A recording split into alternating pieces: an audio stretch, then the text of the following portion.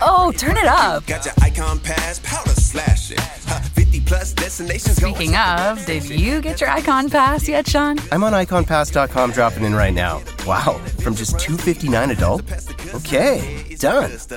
If there's one thing that I've learned in my 34 years on this planet, this is it. There are certain things that you should not say to certain people. If you're not a doctor, you should not offer medical advice to a doctor. Sounds simple, but just because you have access to Google or to WebMD, that doesn't give you the same credentials as a doctor who graduated at the top of their class from Georgetown. Even with my first aid merit badge, I'm not offering tips to my doctor during a physical or while the radiologist reads the x-rays from my latest knee injury. During our ongoing construction project and renovation, Pastor Ed is not offering engineering tips to the structural engineer who worked with our architect to design the renovation and addition happening just outside those doors.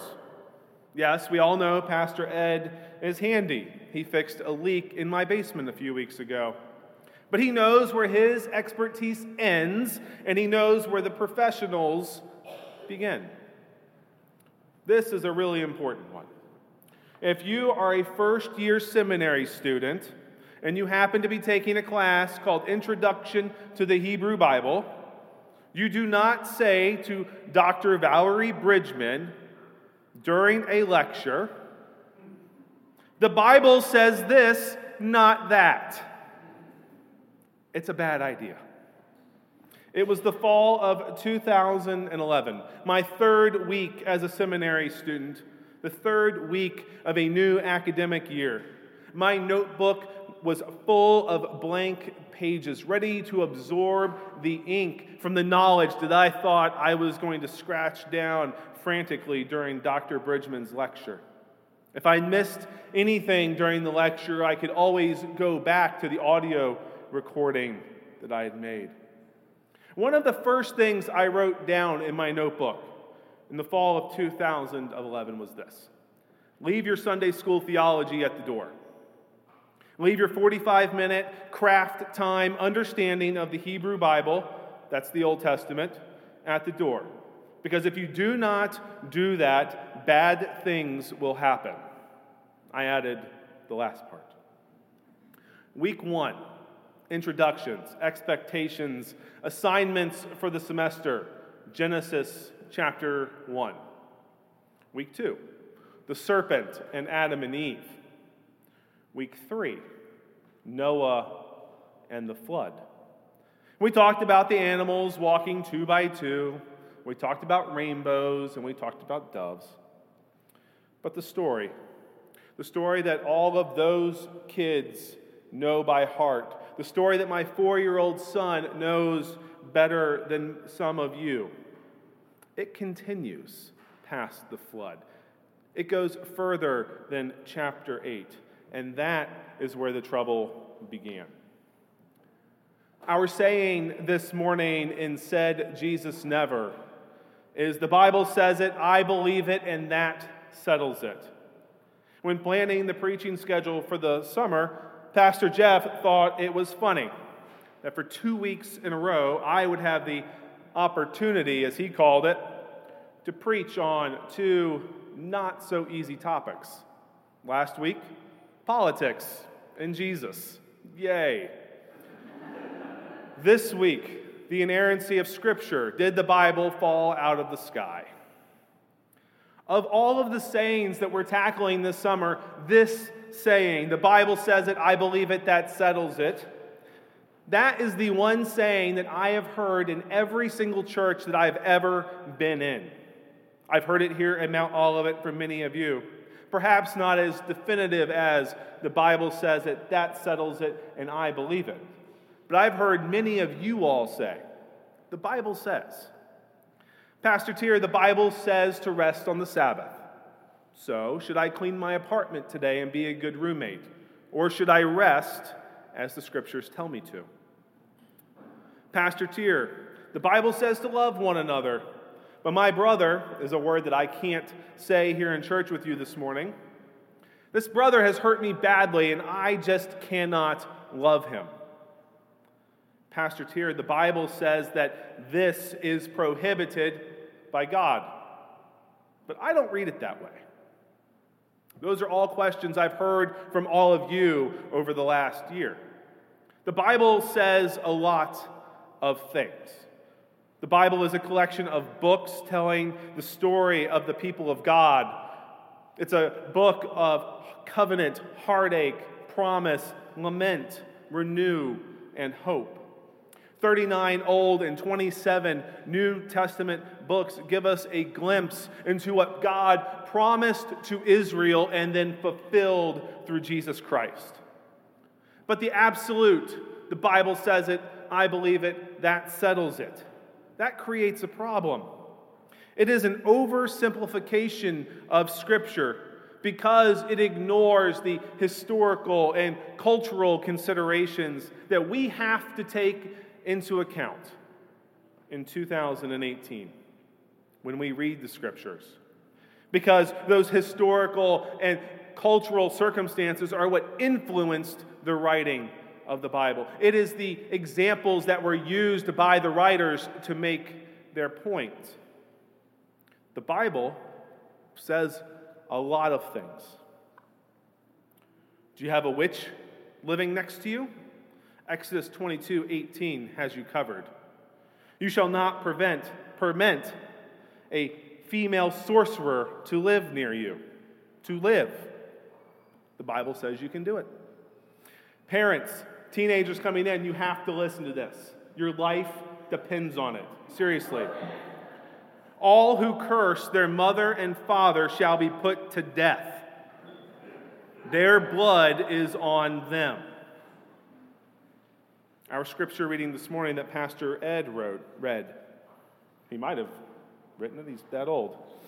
With your utensils you shall have a trowel. When you relieve yourself outside, you shall dig a hole and then cover up your excrement, because the Lord your God travels along with you. Sorry, I have bad news if you're on the building committee. We need to add a change order to the ongoing construction and remove all of the bathrooms from the church.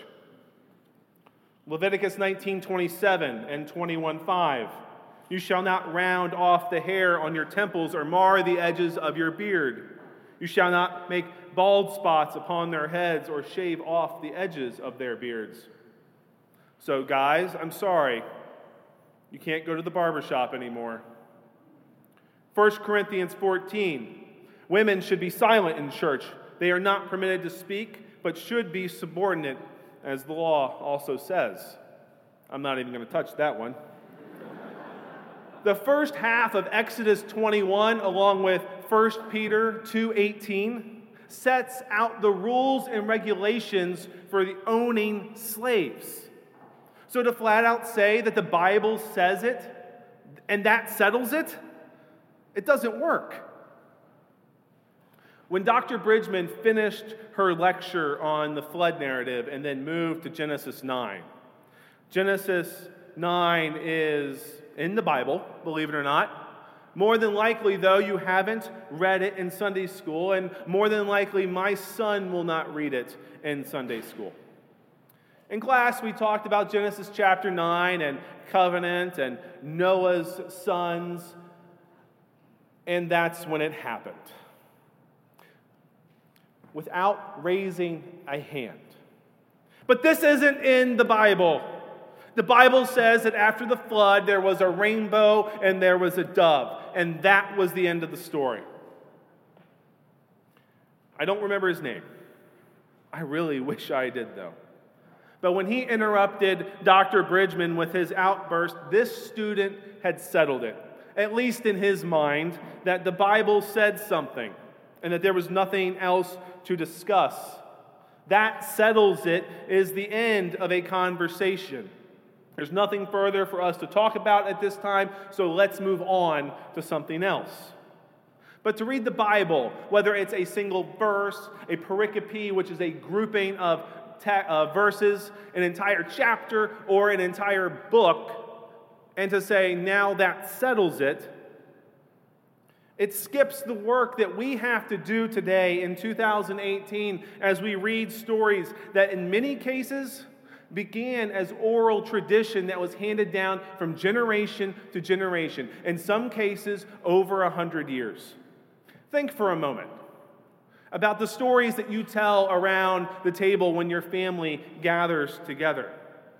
There are family stories that are passed from generation to generation, something that your great-great-great-grandmother did.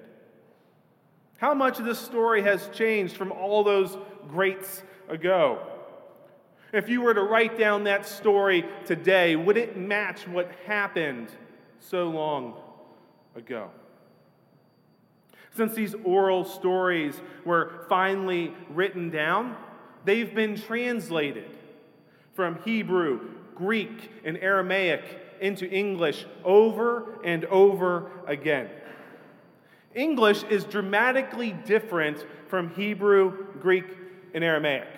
I don't speak or read Hebrew, Greek, or Aramaic, so I have to rely on the English translations, which means I have to rely on a language that is different depending on where you are standing on the planet. Speaking to my brother-in-law who is Greek, he speaks English. His understanding of the English language is vastly different from mine, which means I have to be diligent in the way that I speak to Dennis. To say something in the Bible is settled without first working through the text, looking at the cultural and historical influences, considering the inconsistencies between translations, and also considering what these stories meant to their original audiences and original author. That is the task that we have to do in conjunction with the Holy Spirit. Because the Holy Spirit is the one that first placed these texts into motion, and it is the Holy Spirit that still speaks through these texts today. In the book, What is the Bible?, former megachurch pastor turned Oprah's best friend, Rob Bell, recalls when his "the Bible says it, I believe it, and that settles it" mentality became problematic after a friend called him out after a sermon for missing the depth that the scriptures went into. Rob had missed out on the fact that Jesus was a Jew. He knew that Jesus was Jewish, but Rob missed out on the richness of the Jewish culture that would have influenced Jesus as he was raised by his parents.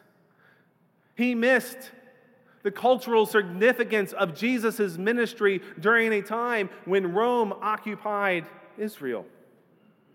He missed the cultural circumstances that influenced the laws being recorded in Leviticus. He missed the cultural circumstances and the necessity of the structure within the temple system Israel had. He missed the political commentary, the subversive poetry.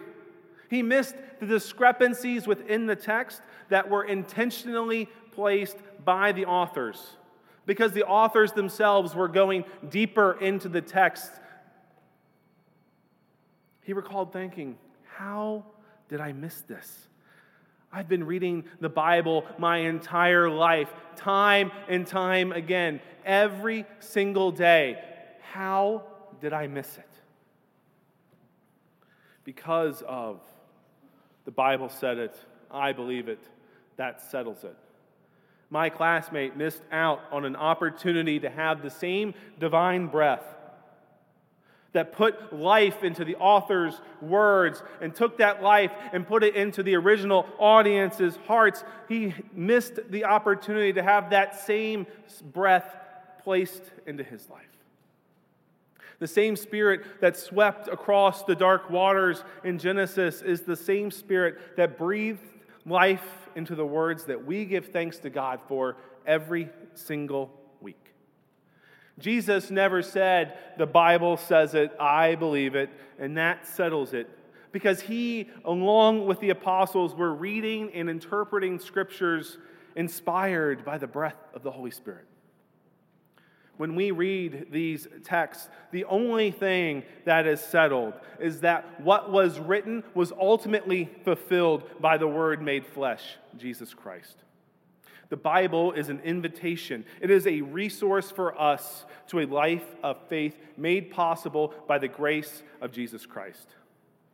It isn't settled yet because the Spirit is still at work in those words and in us. Thanks be to God. Amen.